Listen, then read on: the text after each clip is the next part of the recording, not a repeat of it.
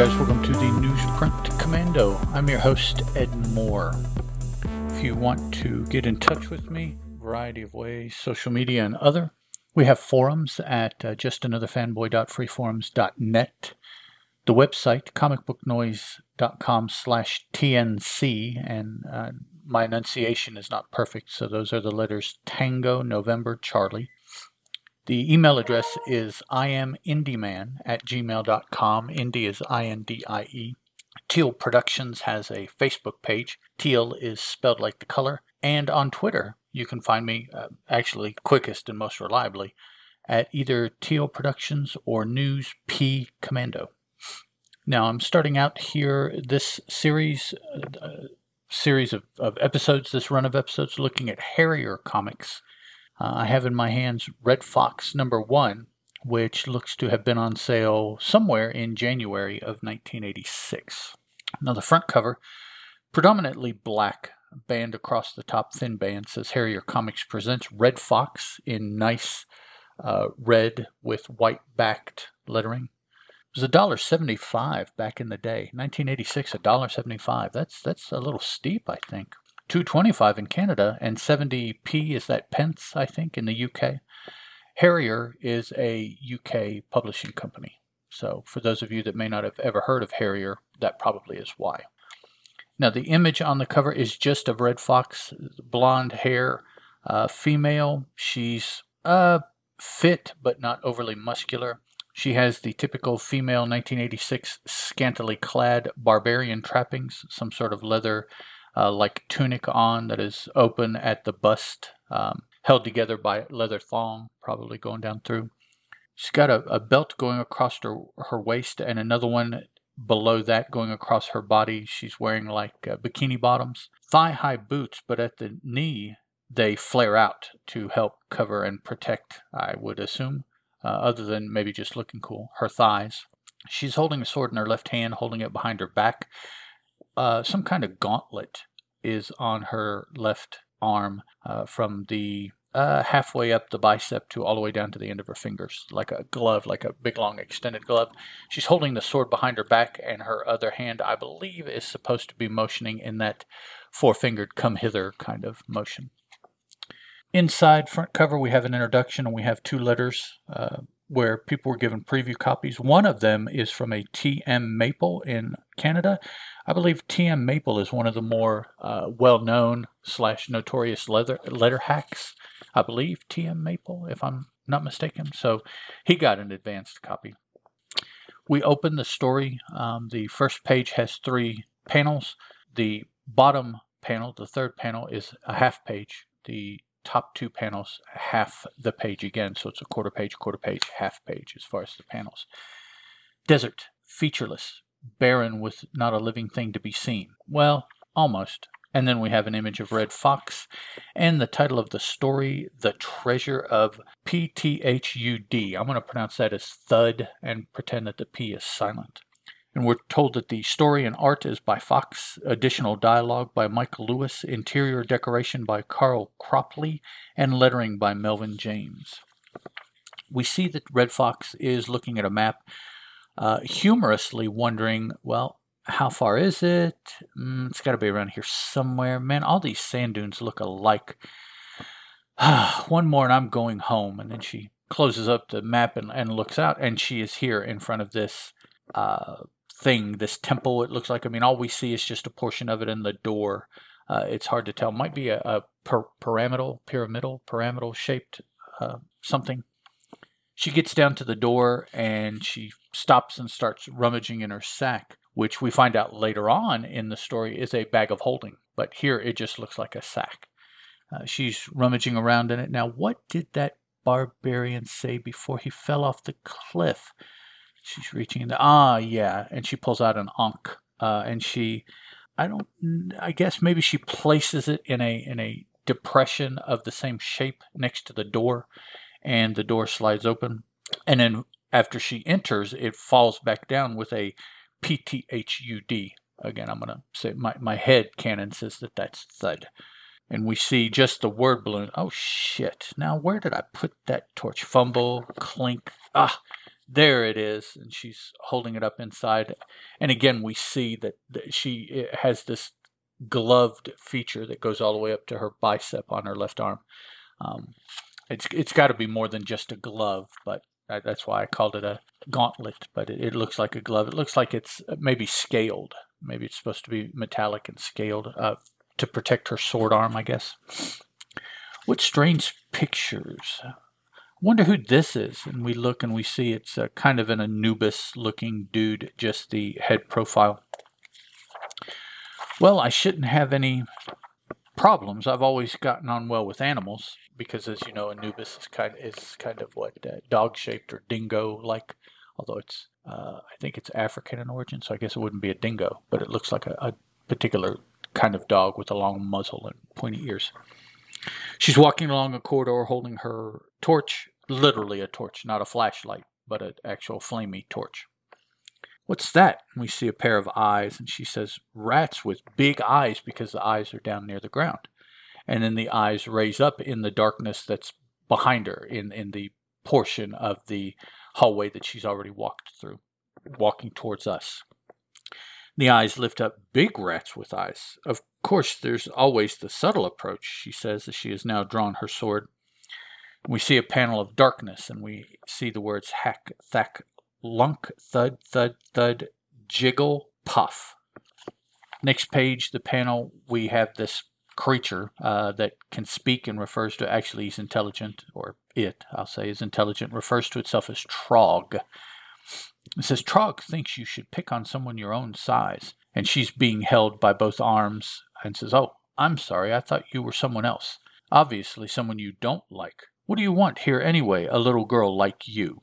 I'm searching for the treasure of Thud, she says. I don't suppose you know where I could find it. And Throg tells her, you want the throne room. Let's see, that's turn left at the snake pit, straight down the hall of knives, turn right at the crock pool, and it's the second door on your left. Now, up above the two of them, in the wall here, we see like a hieroglyph representing what looks to be kind of a duck-beaked creature with leathery wings and no feet flying. Not sure if that's significant, but they made it a point to draw it on the block of the wall above them. This is all very reassuring, she says. I don't understand what that means. And we see Throg is thinking again, or was it left at the crock pool? She says, well, I can probably find it on my own, thanks. Anyway, you'll probably die and Trog will have to clear up the mess, but Trog doesn't mind. Trog likes little girl. She says, as she's given this, I don't know, some kind of valley girl, just stomped, hands to her side kind of face. It seems to have gotten lighter since I met Trog as she has continued on her journey, and then she falls into a pit trap that opens beneath her. This, I take it, is the snake pit. She pulls herself up, and we see more hieroglyphics here on the wall. I don't see anything significant other than just decorations. However, above, we see rows of, I don't know, some kind of like poles that span the width of the hallway that she's in, and wrapped around those poles, because the roof is on above, we can tell, because encircling each of those poles are snakes. So there are like ripples of snakes hanging onto these poles that are suspended in below the roof, but above the headline of people in the walking through the corridor. And one starts to drop down, but Redfox grabs her sword and runs on down the hall away from the snake pit. She says, snakes, surely there can't be much worse to come. And she leans against the wall, and it gives way with a snikt, which we know goes on to be a very famous sound effect in some other comics. The Hall of Knives, she says, as the trap apparently that was activated was a series of armored arms that stick out of the wall wielding swords, trying to pinion or pierce the people walking through the hallway. Several spears dropping down from the ceiling and coming out from walls, different walls depending on which way you're walking down the corridor. Now, which way is it? There's bound to be something nasty whichever way I go. And as Redfox is standing there thinking, there's a shadow, a big dark shadow that comes up behind her and with a crack lays her low. So I suppose it smacks her upside the head with something heavy. Next page, she wakes up mumbling, "Where am I?" And now we see this creature with an Anubis-type head, like the hieroglyph here, just inside by the wall.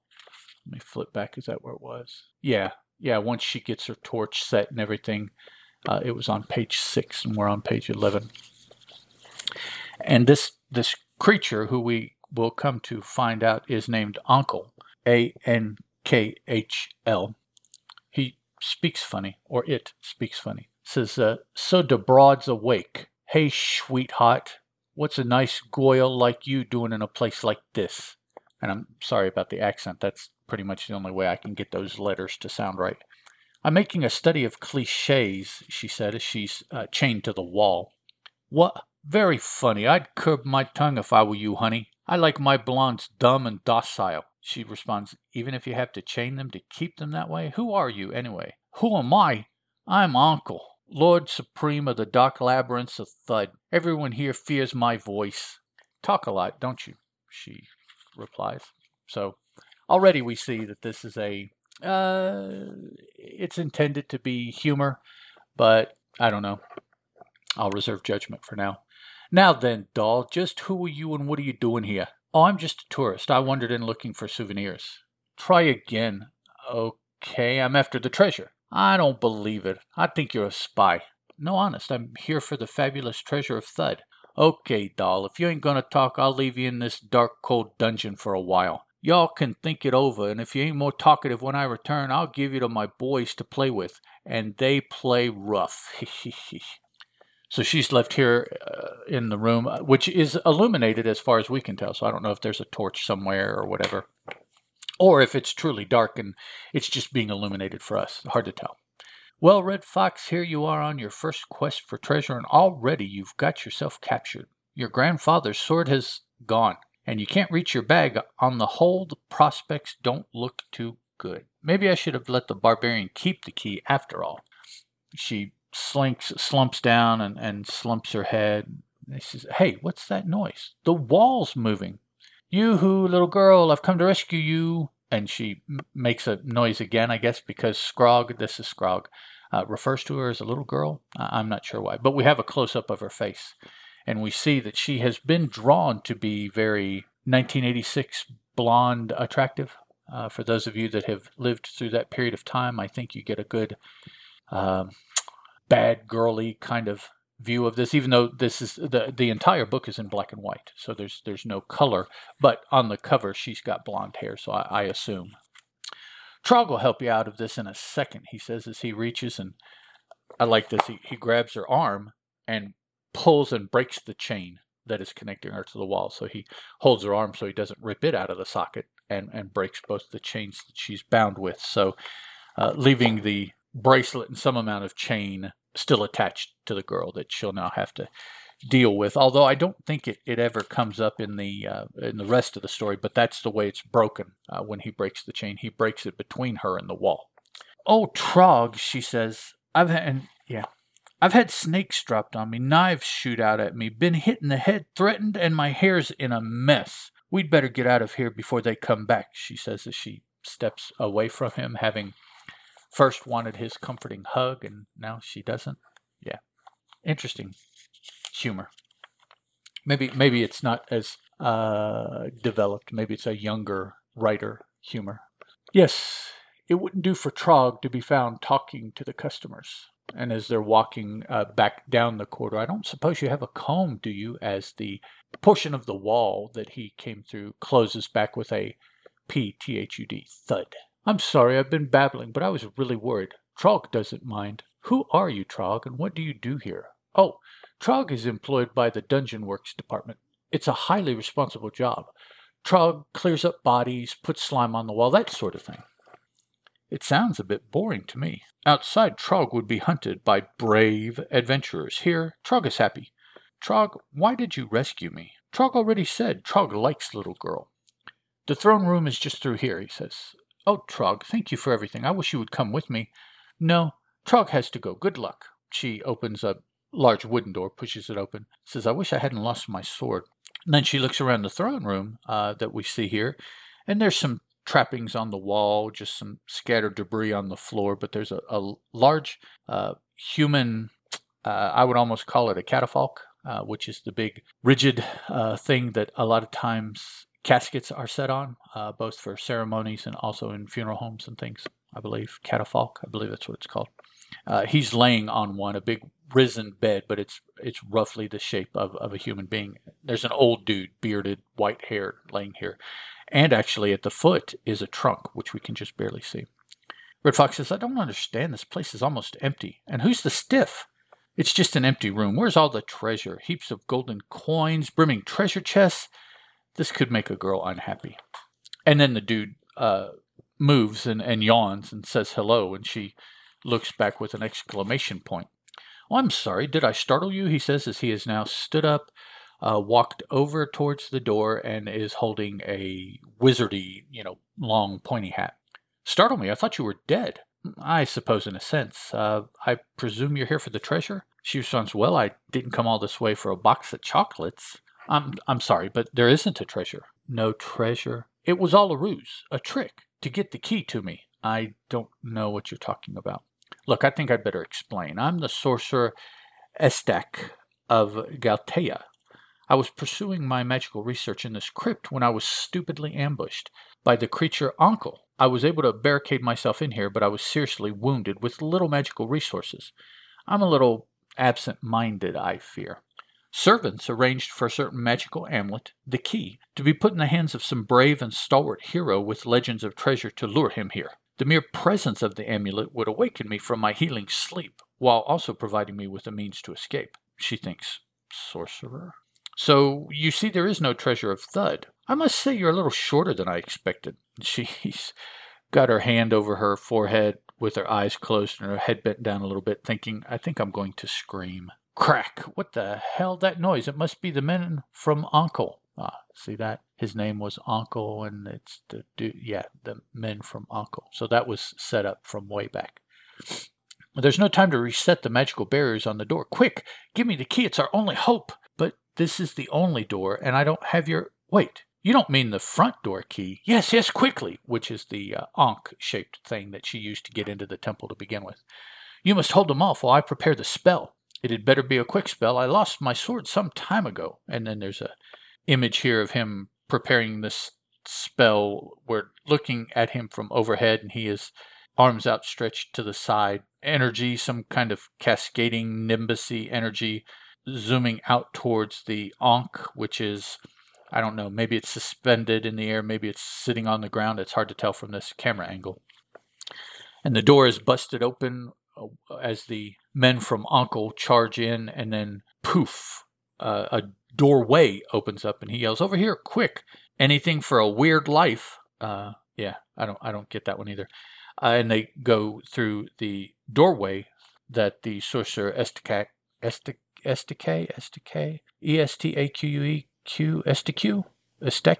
yeah, anyways, Estaque.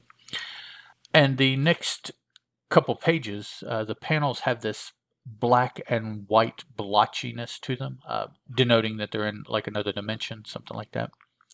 Redfox is saying, and they're just standing like in the midst of all this. There doesn't seem to be a ceiling or a floor, walls, anything. "Is this safe? It makes me terribly dizzy." "Oh, it's perfectly safe," he says. "It's a single pole interdimensional space warp."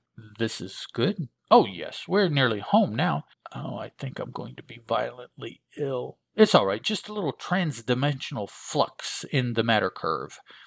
"You must be a very resourceful young woman. Tell me, have you ever thought of sorcery as a career?" And she responds with a mighty barf as she pukes here. With a gasp of displaced air, the end of the warp tunnel manifests itself. Even Redfox is practically lost for words as they've stepped out onto a pathway that leads to a, I must say, rather cool-looking fortress, castle, whichever you want to call it. And the final words from Redfox are, "I bet you don't get many visitors," as she and the wizard are standing looking at it. Then the next morning, she is awoken by a thing. It's a little, I don't know, looks like a miniature cross between like a fox maybe, and a dragon, and something that has a ringed, almost lizardy kind of tail. Maybe like a, no, not like an armadillo tail. Although the tail looks to be armored like an armadillo body, but I know the tail is thin and hairy for an armadillo. I don't know, just a really funky looking tail. Standing up, bipedal, has 2 arms. Rise and shine, it says, okay, what? Down here, you're a rat. Hey, look, there's no need to get personal, just come with me. A rat that talks. Well, you can talk, yes, but well then, he says. Nice place you have here, Ratty. We aim to please, and I'm not a rat, he says. Now, this is the first page of the next story. It's got a title, so I guess it's a different story, entitled Tower of the Sorcerer. So this is the next day, I guess, from when they appeared. And there's a meeting between Redfox and STQ. Nothing really. There's a little bit of background information for him and what he's doing, what he's looking for. Initially, it was to find the blue kobold. Those of you that play D&D, you know kobolds, and maybe other things, but I came to know what a kobold was in D&D, except this one is spelled with a C and not a K.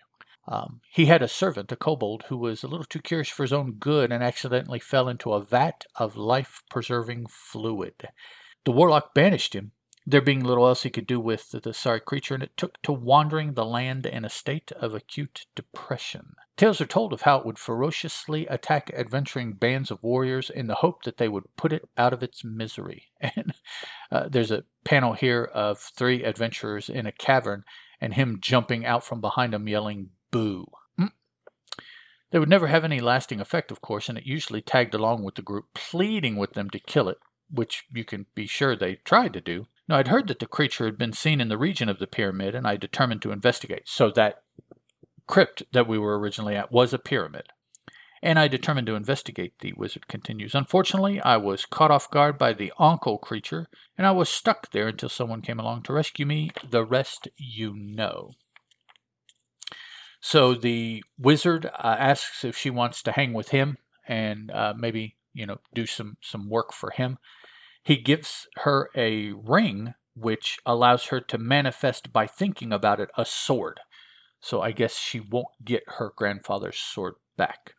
Playing around, she trashes his desk as she's trying to get the weight and the feeling of the sword. We have an image here of her sitting here amongst the ruins of the sword, looking rather coquettish in her facial features.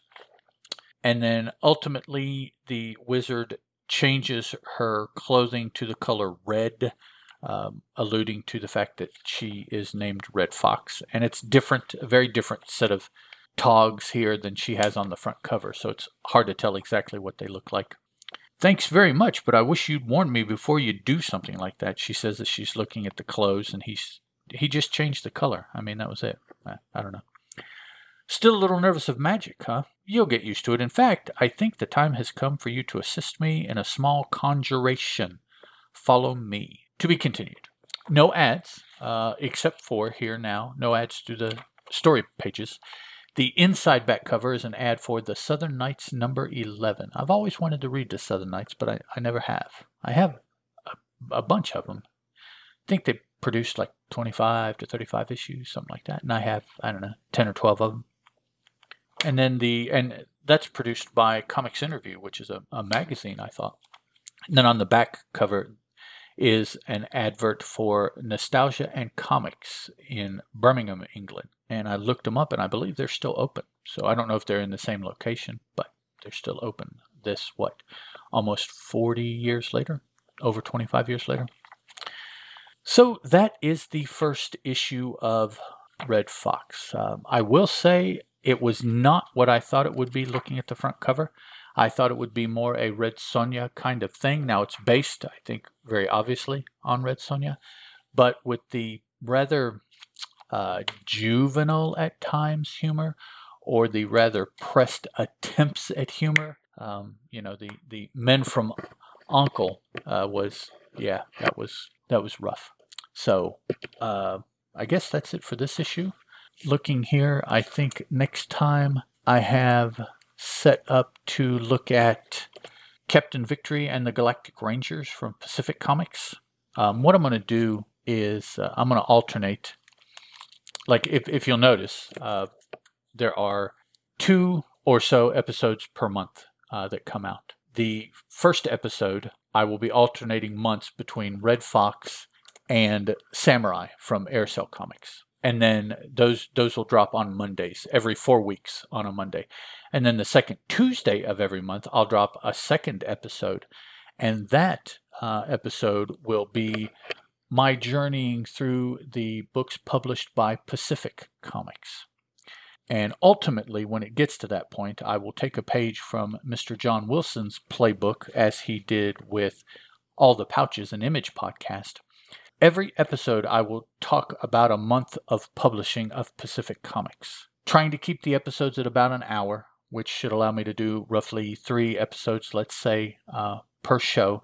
I will talk about all of the books they dropped in a given month. Now, it'll take, I think I remember, like 11 or 12 episodes before I get to a month where they put out more than one book. So for the initial time being, it will be 1 book per episode. But then if they say a given month they produce, 12 episodes, then what I will do is I will talk about all the books, trying to keep each episode at about an hour apiece.